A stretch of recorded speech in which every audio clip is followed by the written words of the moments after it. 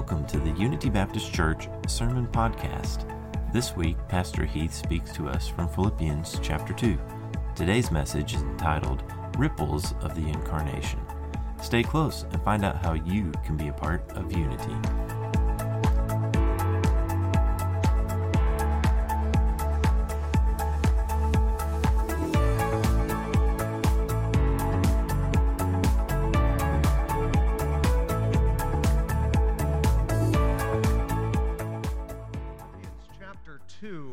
Philippians chapter 2. It's that time of the year again, isn't it?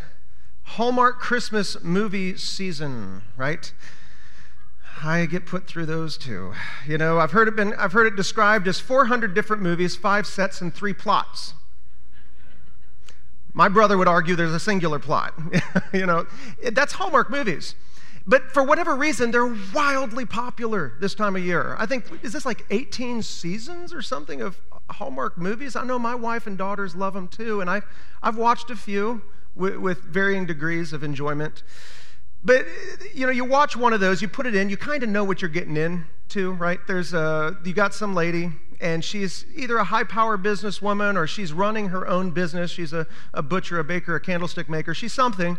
One of her parents are dead, and she's with a guy that she shouldn't be with, right? Mr. Wrong. He's some evil corporate city slicker who, he slicks his hair back, and he wears these, power ties and high-power suits and rides in a limo, and he's talking with her long distance, and she shouldn't be with him. But then, somewhere along the line, her business takes her to Mr. Right, but she doesn't recognize it yet because he's just some local country guy who has family values. But eventually, she realizes how great he is and how wrong Mr. Wrong is. She comes together with him. They get in a fight, right? Because she's not ready to get with him yet. And then in the end, they get married. The cabin is saved. The children are saved. Puppies around the world rejoice. It's a Hallmark movie. And then the credits roll to some nice Christmas music as it advertises the next Hallmark movie, which is just like the one you watched, but you're going to watch it anyway. I've always wondered, what's the appeal of a Hallmark movie? And I think it's this. I think it is in the predictability. When you watch a Hallmark movie, your favorite character isn't going to die of cancer in the middle of the movie. It's not going to happen, not in Hallmark. They're going to find Mr. Right eventually. And in the end, it's going to finish with a story of peace, a story of love and goodwill, and you're going to walk away, and you're just going to feel good, and you're going to donate to UNICEF or something, and you're happy. And I think that's what it is at Christmas time. Even if my life isn't full of happiness, cheer, and joy, I know that somebody somewhere is experiencing it. And if nothing else, I just want to be a spectator. I want to watch somebody being happy. And Philippians 2 talks a little bit about, if you know Philippians, it's called the Epistle of what? The Epistle of Joy.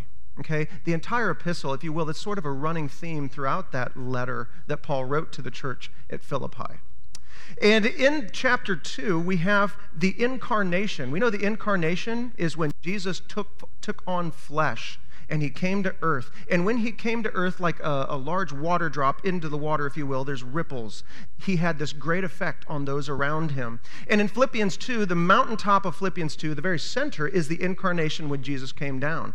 The context, the verses that come before and after the Incarnation are the ripples. Jesus coming down to earth, how should that affect how I live today? Jesus coming to the earth, the very story, the very essence and message of Christmas, how should that change who I am? And we're going to study that this morning. And so this morning we're going to talk about the ripples of the Incarnation, the first one being joy, and some of the causes of joy, and some of the, if you will, some of the enemies of joy. So in Philippians chapter 2, we're going to begin with verses 1 and 2, and we're going to see, first of all, that there is joy where the Savior reigns. Just like the second verse of Joy to the World. Joy to the world. Why?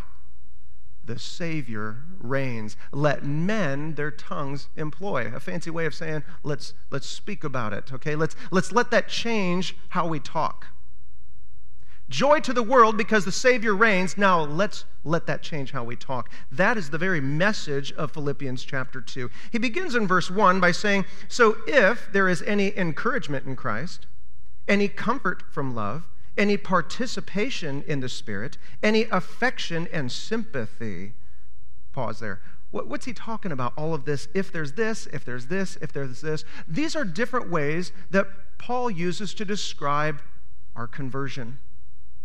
He's saying if you're truly a believer, if you have been encouraged by Jesus Christ, if you have been comforted from his love, if you have participated in his Holy Spirit, if you have any affection and sympathy that you have received from him, if this is true and present in your life, it should make a difference, right?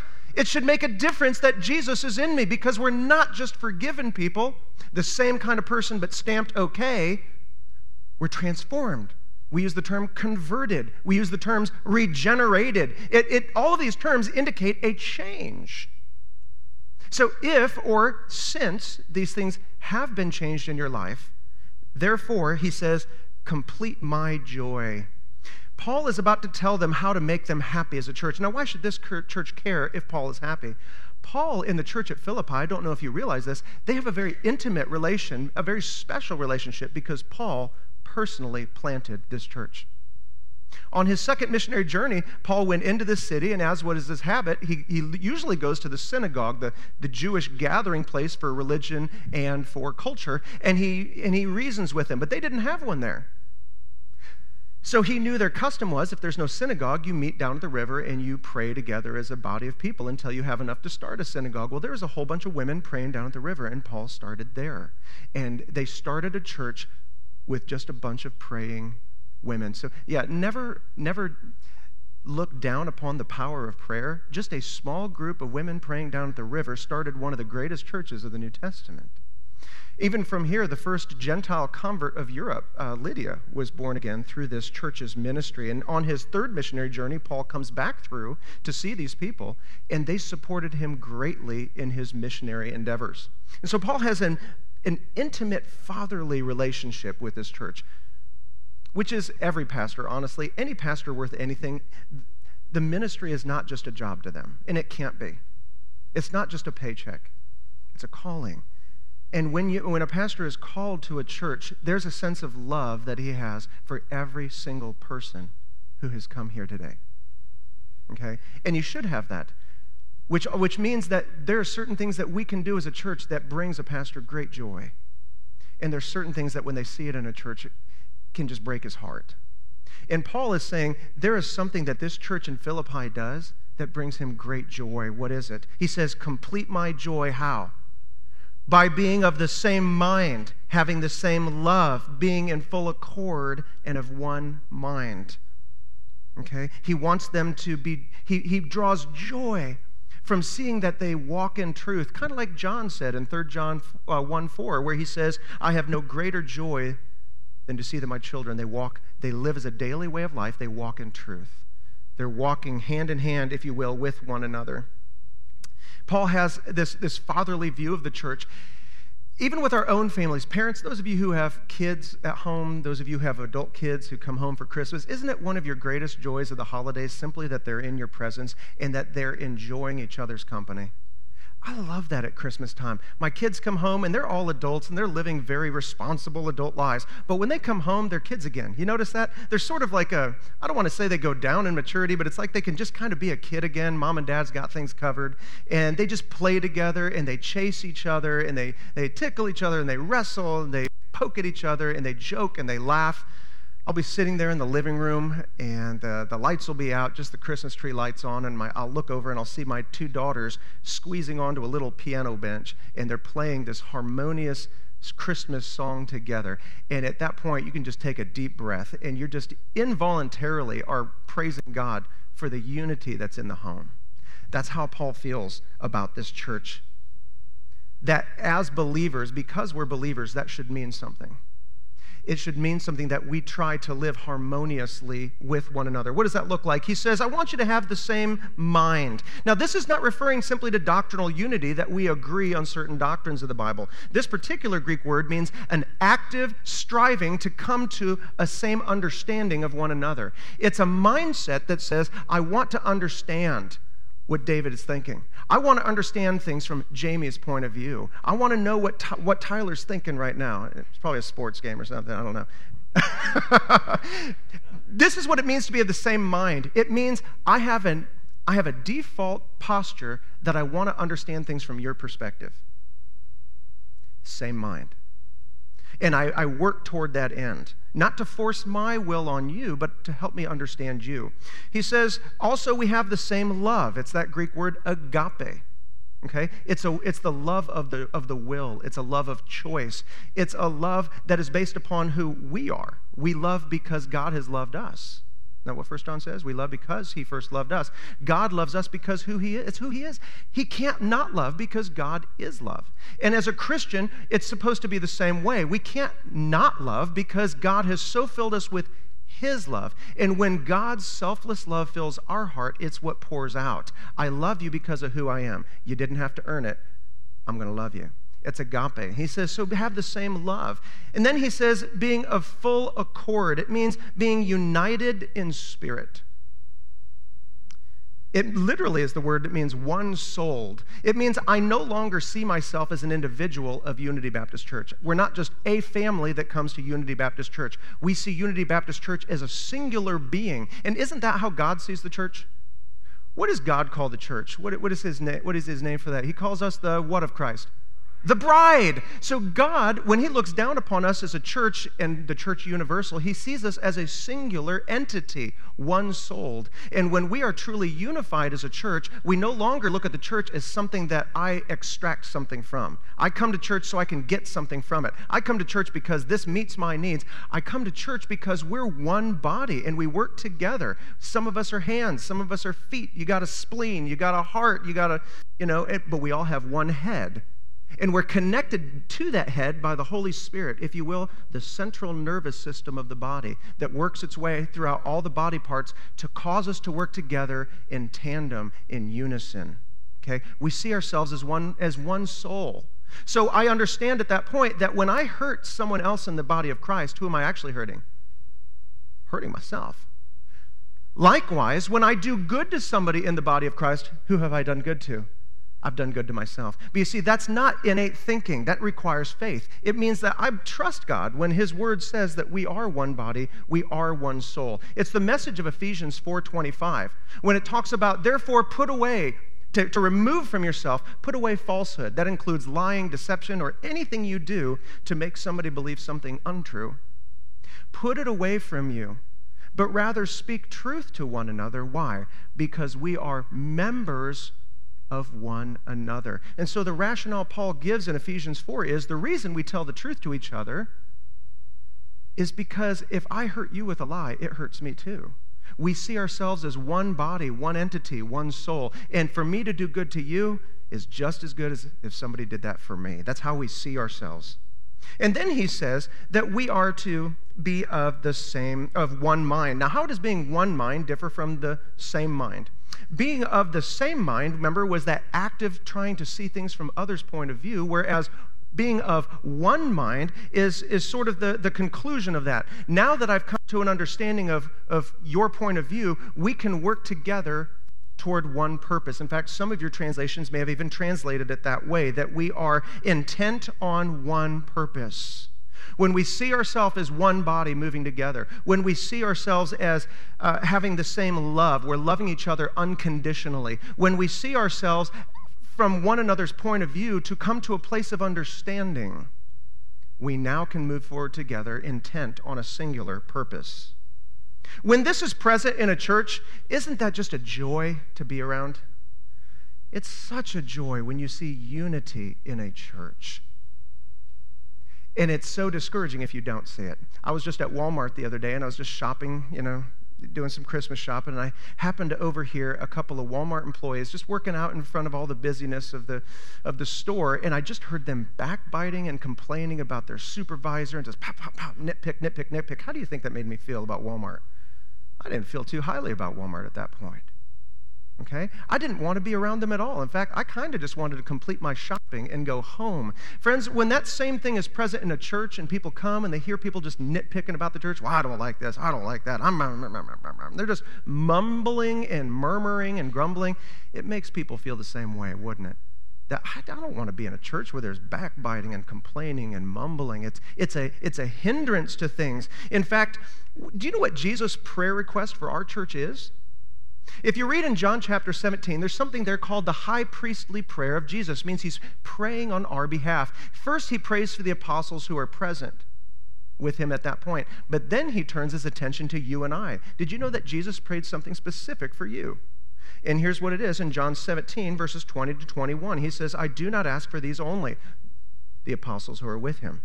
He says, but also for those who will believe in me through their word. Who is that? That's you and me. Through our words, we confess Jesus as Lord. Jesus is praying for you right here. What's his prayer request? He says, that they may all be one. But not one according to human standards, one according to God's standards. He says, just as you, Father, are in me and I in you. God wants us to be unified as a church, even as the Father, the Spirit, and the Son are unified as one. That's God's standard of unity. God calls us as a church to be that unified together. Is that even possible? It is. Because Jesus, in each one of our hearts, the Holy Spirit occupying our hearts, the Father ever present all around us, gives us the power to unify as he unifies, if we'll let him. If we'll let our flesh get out of the way and let the Holy Spirit and Jesus and the Father together as a Trinity push us together into one body and allow him to unify us, we can have this kind of unity. And you know what's really exciting? When we have this kind of unity, did you know it affects our gospel effectiveness? Look at the end of that in verse 21. How does it affect us? It says, let them all be one as we are, so that the world may believe that you have sent me. When the world sees a group of people who are different from all kinds of different backgrounds, different races, different ages, different heights and weights and all that, he sees us come together, but we're one unified body. That's a sight to behold. It's not something you see very often in the world. And when they see that, they say, God must be present in this church. I want to hear about the message of Jesus this church has to say, because they're a unified whole. Now, if unity increases our gospel effectiveness, what does disunity do? It makes us ineffective. In fact, if you look back at your own church's history, you'll probably see the times where God has worked through Unity Baptist Church in the greatest ways were probably the times you were also most unified. How important is unity, friends? Unity is everything. If we can't move forward as one body, our gospel effectiveness, it's gone. So how important then is that we as individuals behave in a unified way? Friends, when we behave in a disunified way, it interrupts the most important work of the universe. It would be like interrupting a doctor in the middle of open heart surgery so you can discuss why his fence is 6 inches over your property line. You know, you have this petty little thing that you want to discuss, and you're going to interrupt the most important work that man could be doing that day. So when we slander, when we backbite, when we complain, when we argue, when we fuss at each other, when we ignore one another, when there's no unity, friends, we're interrupting the most important work of the universe because I feel bugged. Because I'm upset about some petty little thing that in the future just won't matter for human beings. It's not important. But we're going to disrupt the most important work of the universe because I'm sad right now. Unity, friends, is utterly critical. It's utterly important. But let me just say this for a second. I want to brag on you as a church body for just a second. Do you know that even just in the few short weeks we've been here, I have seen increasing amounts of unity among you? It doesn't mean that we don't have people who are upset or people who are sad or people that still need some work to do. It means that as a body, I have personally observed you making intentional efforts to be unified. Even just in a small way, at the end of services, I don't see people rushing out to go to lunch. It's not just like these are people that don't mean anything to me. I'm just headed for my meal. It's almost as if you have something more important than food sitting before you. And you spend time getting to know one another. You spend time going to people you don't know just because you want to make sure there's not people in this church that you haven't shown love to.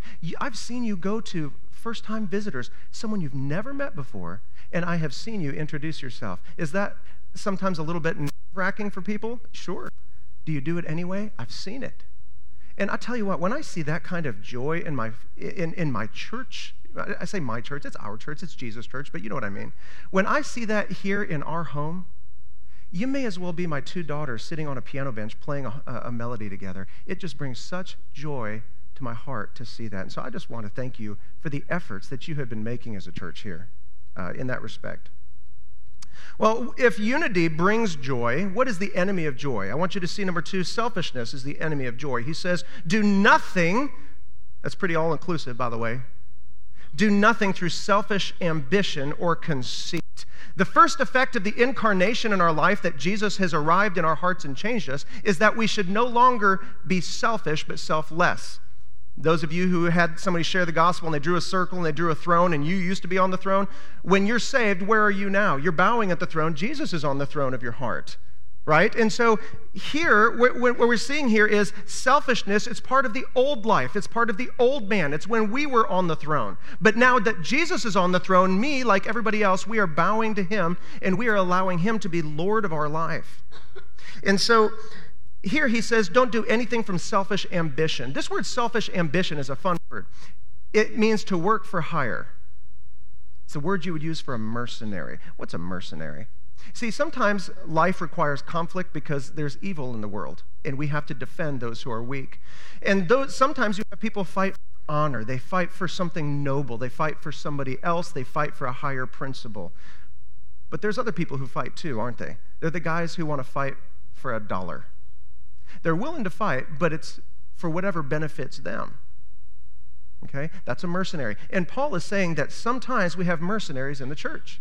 We have people who are people for hire. They come to church, they give their tithe, they do their work because they expect something in return. Now that I have given into the church, it's about time that I get something. I have this owed to me. I have this coming to me. This sense of entitlement in a church, Paul calls mercenary Christianity. And he says it's selfishness. And he says this is the kind of thing that will drive a wedge into the church when we're all fighting for what we want. Isn't that what James says? From where do wars and fightings come from? Come they not hence? I learned it in the King James. Come they not hence, even from the lust that war in your members? When we are fighting, it's because somebody somewhere is selfish. They want something. They're exercising mercenary Christianity. And selfishness, friends, is at the heart of every single sin. James 3:16 says, for where jealousy and selfish ambition exist, there will be disorder and every vile practice. That's where selfishness leads. Selfishness is the perspective in life that I should be pleased. Who is it that should be pleased at all times, friends? It's God. God should be pleased at all times. So when we have this sense of entitlement that I should be pleased at all times, it's at that point that I, if you will, have put myself in the place of God. And it's not longer so important that God is pleased, but that I remain pleased, that I am served, that my needs are met. This is what selfishness is, strictly defined. It's a Burger King way of life. Have it your way. I'm selfish. I want to be pleased. I got to have it my way. When there is no selfishness, or when there is selfishness, is there also likewise joy? Have you ever met any selfish, happy people? Not too many. You haven't met one, I guarantee. Someone who's truly selfish, they're not also truly joyful. In fact, this time of year, you've probably heard already 3 or 4 versions of A Christmas Carol. But in that Christmas Carol story is easily the most selfish person of all the Christmas stories. And he's portrayed as evil because he is the very incarnation of selfishness. Who are we talking about? Scrooge, right? He even has a gross first name, Ebenezer. Sorry if some of you are named Ebenezer, but he just has this name that just sounds mean and cantankerous. Ebenezer Scrooge. And he only cares about his profiting, himself, how things benefit him. He doesn't do anything for anybody unless he's got something coming in return. And he's also the saddest person of the story, isn't he? He's never happy, never cracks a smile. Everywhere he goes, sadness follows him like a dark cloud, doesn't it? He walks down the street, and plants are wilting, hair is falling off puppies. Sad things are happening, dark clouds and lightning strikes around him. It's just everywhere he goes, Cratchit gets quiet and sad, and everybody else is quiet and sad. You have some people coming in to raise money. You remember that scene, right? You have a couple of fellas that come in. The bell rings at the business of Scrooge and Marley. And 2 gentlemen enter and say, a few of us are endeavoring to raise a fund to buy the poor some meat and drink and means of warmth. We choose this time because it is a time of want, when it is most keenly felt and abundance rejoices. What shall I put you down for? What did Scrooge say? Nothing. You wish to remain anonymous then? No, Scrooge says. I wish to be left alone.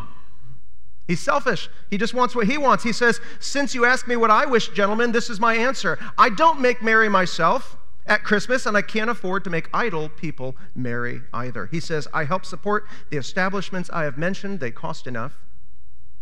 And those who are badly off must go there. Many can't go there. They would rather die. What does he say?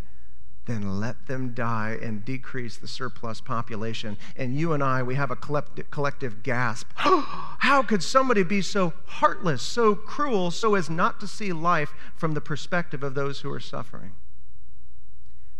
But you see, when he's being selfish, Scrooge doesn't feel wrong or evil, does he? He feels justified. He feels right about what he does. And this is the deceitfulness of sin. Often when we're sinning, we don't feel like we're doing something wrong. We feel we're doing something just or justified. It's right. It's good. Those people who are poor, they got themselves into that situation. I didn't choose for them to have all those babies. I didn't choose for them to get that dead-end, no-good job. I didn't choose for them not to go to college. Let them suffer. And that's the spirit of Scrooge. I don't care how you got into your situation. I only care about me. And he is the saddest person in any story. Paul later says, do nothing by empty conceit. It's a word that means empty glory, that when a man glories in himself, it's truly empty. Or as it's been said, there is no smaller package than a man wrapped up in himself. I just do everything in my life with the intent of drawing glory to myself. I want people to think highly of me. I want to be magnified in the image of other people. Okay? I want to be glorified, if you will. Can a church even suffer from that? That we suffer from empty glorying? How does a church do empty glorying? We're the biggest church in our association. I don't want to point to it too much, but we are. We have the highest baptisms. We have the most salvations. We've started 4 churches. We give the most to, oh, you only give that much? Look how much we give to Lottie Moon Christmas offering every year. I don't want to brag, but we do have plaques going back 10 years of all of our giving. Churches can even be glorying, and the Bible calls that kind of glorying empty. What does the Bible actually say about boasting? If you love does not boast. Let him who glories do what? Glory in the Lord. We don't seek to draw glory to ourselves. The Bible calls that empty. Glory belongs to the Lord and only to him. Joy rather comes from one of the strangest places we wouldn't think of. It comes from humility. It's the opposite of selfishness. He says in verse 3, but in humility count others more significant than yourselves. Humility, too, it's not a trait that's looked up to in our society. In humility, we have sometimes a false view of it. It doesn't mean that we're self-deprecating. We don't look down on ourselves, that somebody says something about us, we're like, I'm the worst. I'm awful. No, save your praise. I should be run over by a steamroller. If you had any idea of just how awful I really was. It's not that. In fact, that's not even a theological true position, because how does God think of us? God places great value on each one of you. If we just studied just a week or so ago, God called you his poema, his poem, his workmanship, his masterpiece. That's how God sees you. And so don't look down on and don't run down what God thinks very, very highly enough of you that he sent Jesus to die in your place, and he knows you by name. So humility is not running ourselves down. Humility is just not thinking of ourselves first. Humility is that posture of life where I'm always looking to meet the needs of others first. I'm looking out for others first. In humility, count others more significant than yourselves. He says to count others more significant. It means we're making an intentional mental effort. It's something, he says, it's a conclusion that we come to through careful thought and analysis. I have read God's word, and I've come to the conclusion that I should put others first. And so I'm going to make deliberate efforts to make that my posture of life, to put others' needs before my own. We don't come to that naturally, do we? Are we born that way? If we were to make a nice single file line, make our way down into the nursery, would we find that naturally in our toddlers? We would not, those of you who have parents of toddlers at home. You don't have to teach them to be selfless or to be selfish, do you? Well, Johnny, you really ought to share that toy or not share that toy so often. You're always giving away your toys to one another. That's not how it is. Child takes a toy away from another child. That's what it is. And then that child gets mad. And then they start hurling and throwing things at each other, and they're mad and they're screaming. They're throwing themselves down on the ground because they have been highly offended. This is our natural posture of life, and we can even take that into adulthood, can't we? Oh, we don't throw ourselves down on the ground and pound the floor. But sometimes we'll run people over on Black Friday to save 50% on a Nerf gun. We can be selfish too, can't we, as adults? Sometimes, as we always say in our house, everybody grows old, but not everybody grows up. Maturity is not a byproduct of age. Maturity is a byproduct of walking with Jesus for a long time. And so, by and large, a general truism is that older people are more mature. But you have to walk with Jesus to reach that. Otherwise, sometimes we just practice our sin for a lot longer. We get good at it. He says we consider others more significant than ourselves. It means that we actually view other people's needs as being more important and more even superior than the meeting of my own needs. That doesn't come naturally either. It's a conscious choice to obey the Word of God, to live that way. It's hard to do. Now, if you ever watch Andy Griffith, and friends, if you have never, it's my favorite show, and so you're going to hear Andy Griffith from time to time. Bear with me. If you don't watch the classics, you'll never grow. And so Andy Griffith, season 1, you have a Christmas episode, and it's got a boring title like A Christmas Story, so it doesn't really suck you in, but you have this Christmas story. You have old Ben Weaver. Kevin Nybert knows what I'm talking about. You got old Ben Weaver. He's the Scrooge character of the Andy and Mayberry universe, and he owns the department store. All he cares about is making a buck. And this episode begins, and he's bringing in some fella, I think his name is Sam Muggins, and Sam is a moonshiner, which is a common recurring theme in Mayberry. And this moonshiner is taken away from Ben Weaver's liquor sales, and so he wants Andy to arrest him on Christmas Eve. Well, Andy's not inclined to do that, and he resists that, but then Ben gets in his face and says, if you don't arrest him tonight and keep him here, I will go to my state official friends, and I'll cause trouble for you, and you know I can't. So now Andy's stuck. He's got to uphold the law, but he wants to show compassion. So what does he do? He arrests the rest of the family. He puts them in jail together so they can be together over Christmas. And then Andy comes in with the Christmas tree. And then Barney comes in as the skinniest Santa that you've ever seen. You know, this little, Barney comes in, and you have Aunt Bee. She comes in with a Christmas feast. And Andy, he gets out the guitar. That's how you have to pronounce it when you're talking about Andy. It's a guitar. And so he's playing his guitar. And Ellie comes in, and she's got eggnog, and there's joy, and there's peace and happiness. But where's old Sam? Or Sam Weaver? He's outside the jail, isn't he? He's standing on a box in the cold, in the dark of night, in the snow, holding on to the cold iron bars of the jail, wishing he could just be near this joy that he doesn't understand. Because he thinks joy comes from selfishness. It actually comes from humility. It comes from giving to one another. And that's the fourth point here. Joy comes from giving. He says in verse 4, let each of you look out not for his own interest, but for the interest of others. This word to look out is the Greek word skopeo. You see the word scope. It means that when we look out, we don't just look out for our own interest. Oh, that'll benefit me. Oh, that will look nice on the mantle. Oh, that will help me. Oh, this will benefit me. Instead, he says, we look out for the interest of others. There's someone who's hurting. I want to be there for them. Hey, here's a first-time visitor. I bet you they feel awkward here today because they don't know anybody. I want to make it less awkward, and I want to be friendly to them. You're putting yourself in their shoes.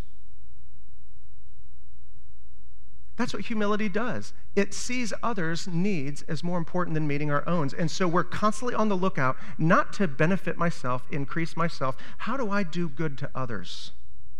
That's humility. He says it should show itself in looking out for the interest of others, not simply for the interests that please me. Instead, I make it my aim to please other people, to see to it that they are pleased.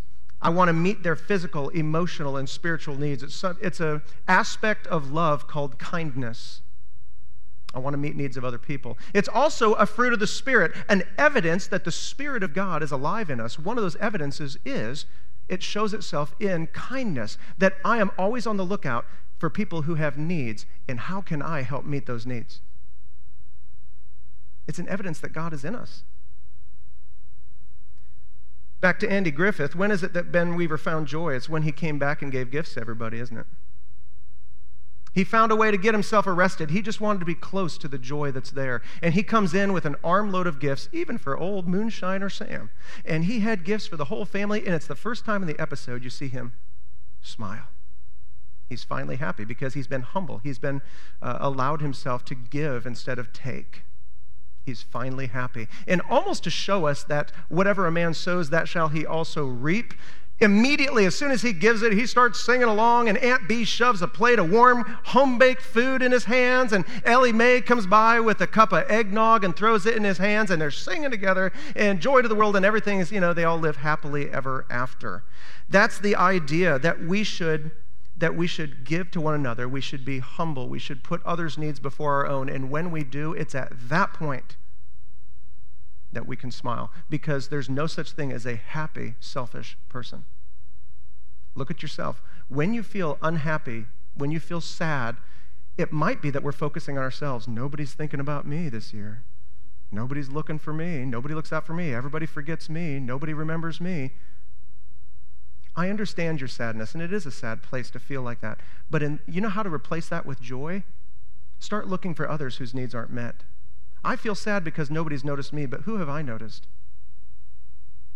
How can I be part of that solution in meeting the needs of other people? At that point, you're going to find that not only are you meeting the needs of others and bringing joy to them, like old Sam Weaver, you've finally got a smile on your face this Christmas. We've learned what it looks like from the ripples of the incarnation of Christ to give to others. So how do we find joy this Christmas? Make sure, one, you're truly a child of God. If you don't have Jesus in your heart, friends, you have no source of continuing joy. You only have temporary happiness. Good feelings that come from happenstance, just things that happen, and it comes and it goes, but it's not daily. We root out selfishness and pride. It didn't work for Sam, it won't work for Ben Weaver, it won't work for us.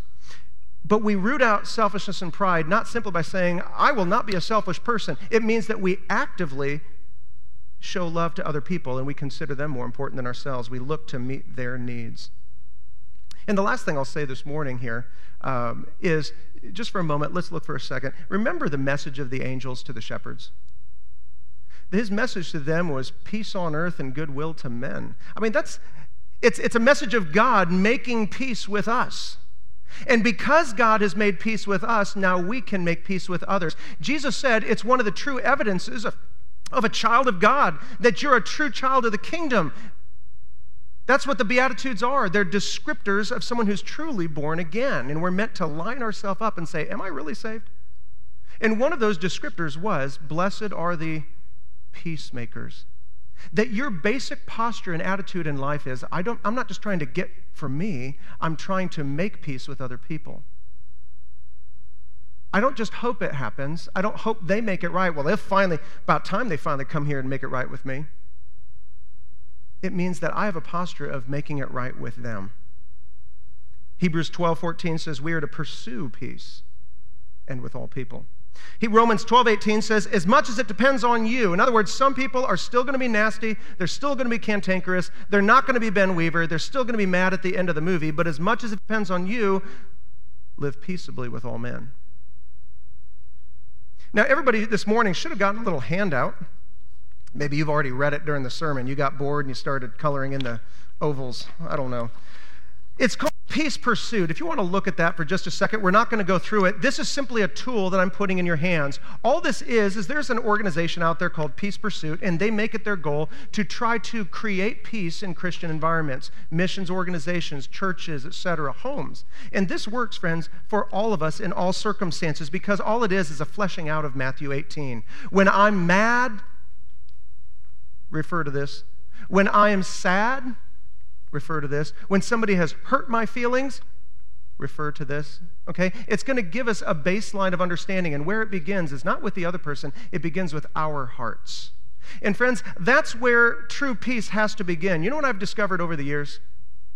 I used to naively think that if we just preach on unity and peace in the church, then all those mean, cantankerous people that stir up all the trouble in the church, they'll just repent and change. Did you know it doesn't work that way? If you have someone who is full of division and dissension and anger, there's one of two things that's happening in their heart, okay? One, they're lost, okay? Lost people are going to do that. And sometimes there's lost people in the church who look like believers. They're called tares. The other conclusion is that they're behaving carnally. They're behaving fleshly. They're living in sin. And sometimes we do that because we ourselves are hurting. Hurting people often hurt people. Okay, so we got to be patient with them, but they have a responsibility to repent of that sin and turn to Christ. And some of that is our going to friends like that and helping them understand there's a path to joy that comes through not being divisive. Paul even said to the Corinthians when they're being divisive, he says, when you are divided and I see I'm of this guy and I'm of this guy, I'm of this belief, I'm of this belief, he says, are you not just behaving as mere men? And he means those who are not converted. He says, I can't even give you other things in the Bible because you're still behaving as fleshly, carnal. He said, babes in Christ. And so if this church is going to be at peace, it doesn't mean that we're never going to have people who are contentious. There's always going to be contentious people in a church. There will. Satan, even if we got every contentious person happy, at some point in time, Satan's going to sow some other people in there, and he's going to stir up trouble and cause trouble. A peaceful church is when the spiritual people of the church band together and choose to behave in spiritual ways. And they learn how to handle contentious situations in a biblical and godly way. First of all, when somebody is contentious towards you, we don't behave contentiously back to them. You don't fight fire with fire in the church.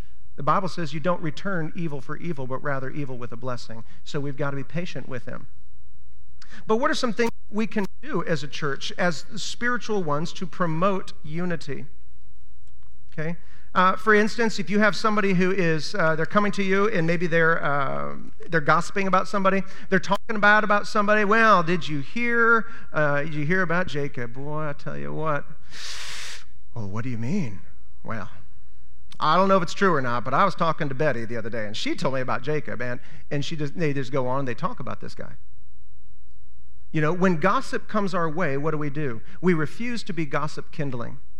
Proverbs 26:20 says, where there is no wood, the fire goes out. Where there is no talebearer, right? When we don't allow this person to bear and to tell these tales, when there is no talebearer, strife ceases. And so we refuse to be kindling for that. So how do we respond if somebody is coming to us and they have negative things to say about another person? You know, maybe it's in the home, maybe it's in the church, maybe it's at your workplace. It works all places. We just say something to them like, hey, wait, just pause for just a second. Have you spoken with this person? I mean, that's Matthew 18. Go to them privately. Go to them alone. Don't tell everybody else. Go to them. Go to the source of the problem, because that's what love does. If you truly are filled with God's love, you're going to go directly to that person, because your goal is not to get your way. Your goal is to be restored with your brother. That's what love does. And then we can ask him things like, do you know if this is even true? Either way, even if you have spoken with him, and we have to say this too, because I've heard people in churches say, well, I can say this to anybody I want because I'd be willing to say it right to their face. I can say it to you because I've already talked to him. Okay, you're still slandering the fellow. It's just that now it's like you've given yourself like spiritual permission to blast and destroy this brother or sister in Christ just because you've already told them does not give you permission to continue to destroy them. The Bible says love covers a multitude of sins. When we're offended by somebody, love covers it. We're not revealing it to others. We're like, you know what? I'm going to let love cover that. And we point them back to it. Or when discord comes our way. What's discord? If I don't play piano, but if I were to go over here on this piano and attempt a chord, you know, when all those fingers, I don't know how you ladies do it, you know, and men that play piano, they get all their fingers to work together as one unit. And when it is harmonious, it sounds like one beautiful song, doesn't it? You get some little kid who's practicing the piano, and they'll hit a discordant note, won't they? And you're like, "Urgh." And you don't notice all the other beautiful notes that are working in harmony together now. Where did your mind go? What was that? And get the cat off the piano. Something's wrong here. That's what discord is. It means everybody else in the church, by and large, is working together harmoniously. And when it does, it works together as one beautiful melody. But sometimes in a church, you can get one discordant note. And all of our attention is there because it's so out of step with the rest of the group. That's what discord is. It means when something's happening in the church and we don't like it, and we go up to somebody in the church and we say, boy, I'm just so disappointed. Well, Mike, what are you so disappointed about? Well, I just don't understand why the church is doing this, why they're doing this, or why they haven't done this.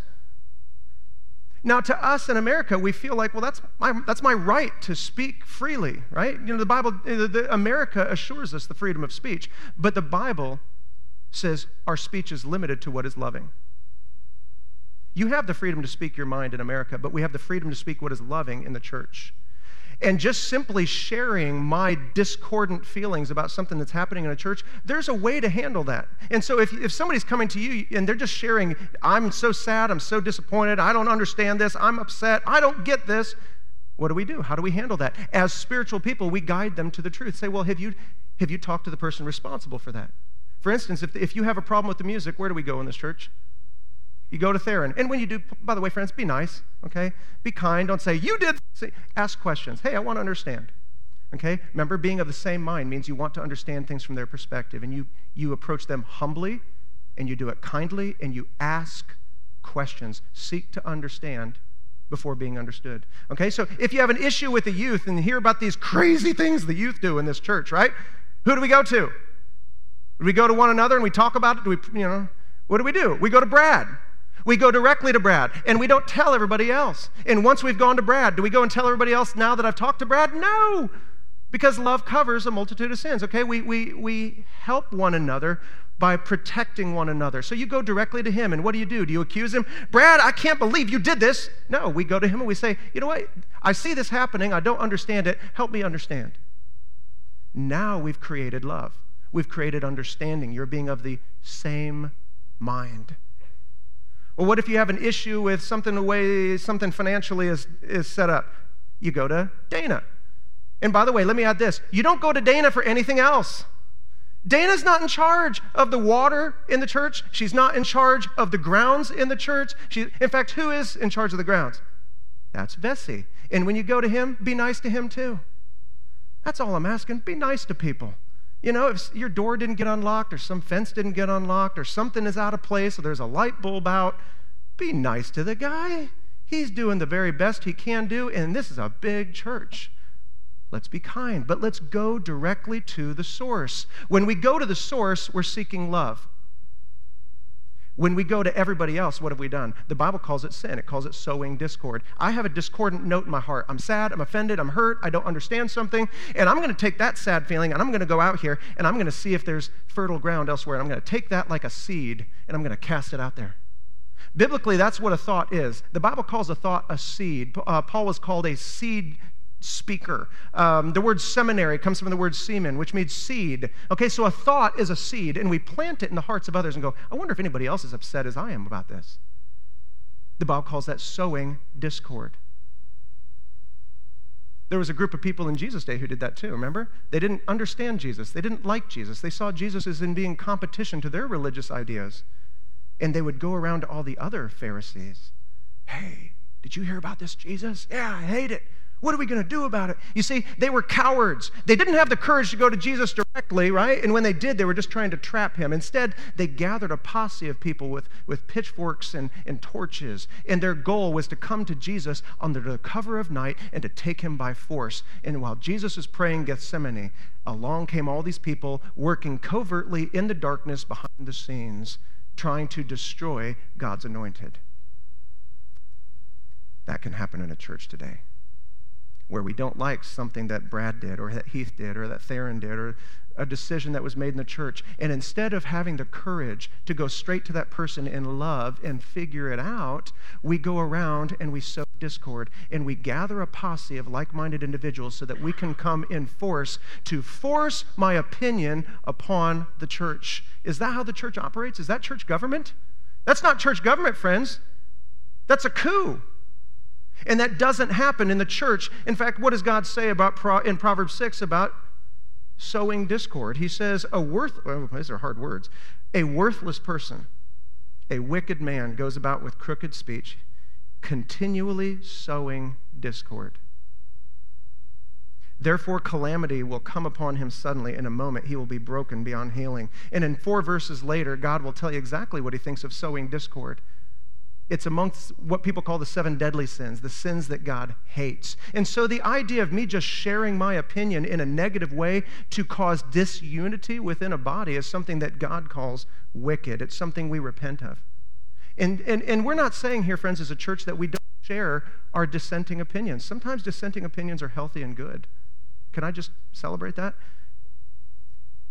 What I'm asking for you to do is not to keep everything to yourself. I'm asking you to go to the source. Go to the person who can be part of the solution. Because if we're not going to the solution, to the part of the solution, we're just trying to get our own way by force. And if you don't know who to go to, guess where we go? Starting point, okay? They're going to help point you there. And if they don't know where to point you, guess what they're going to say? Go to Heath, okay? He'll know where things are. I've got a list of things. He'll know where to take you from there. Okay? And this whole goal is to simply create peace and unity so that as a church, we can be of the same mind, intent on one purpose. But it won't happen apart from you and I choosing to be unified together. Will you band together with me to create a loving family that, friends, we all want to be a part of? You have a dissenting opinion? Great. Take it lovingly to the person who's responsible. But I'm going to ask all of us together that when we receive this kind of negativity, we isolate it, okay? Send them to the source. Let's do that together, seeking love with one another, and then let's watch God as he blows open the doors of ministry and leads people to faith because of our unity.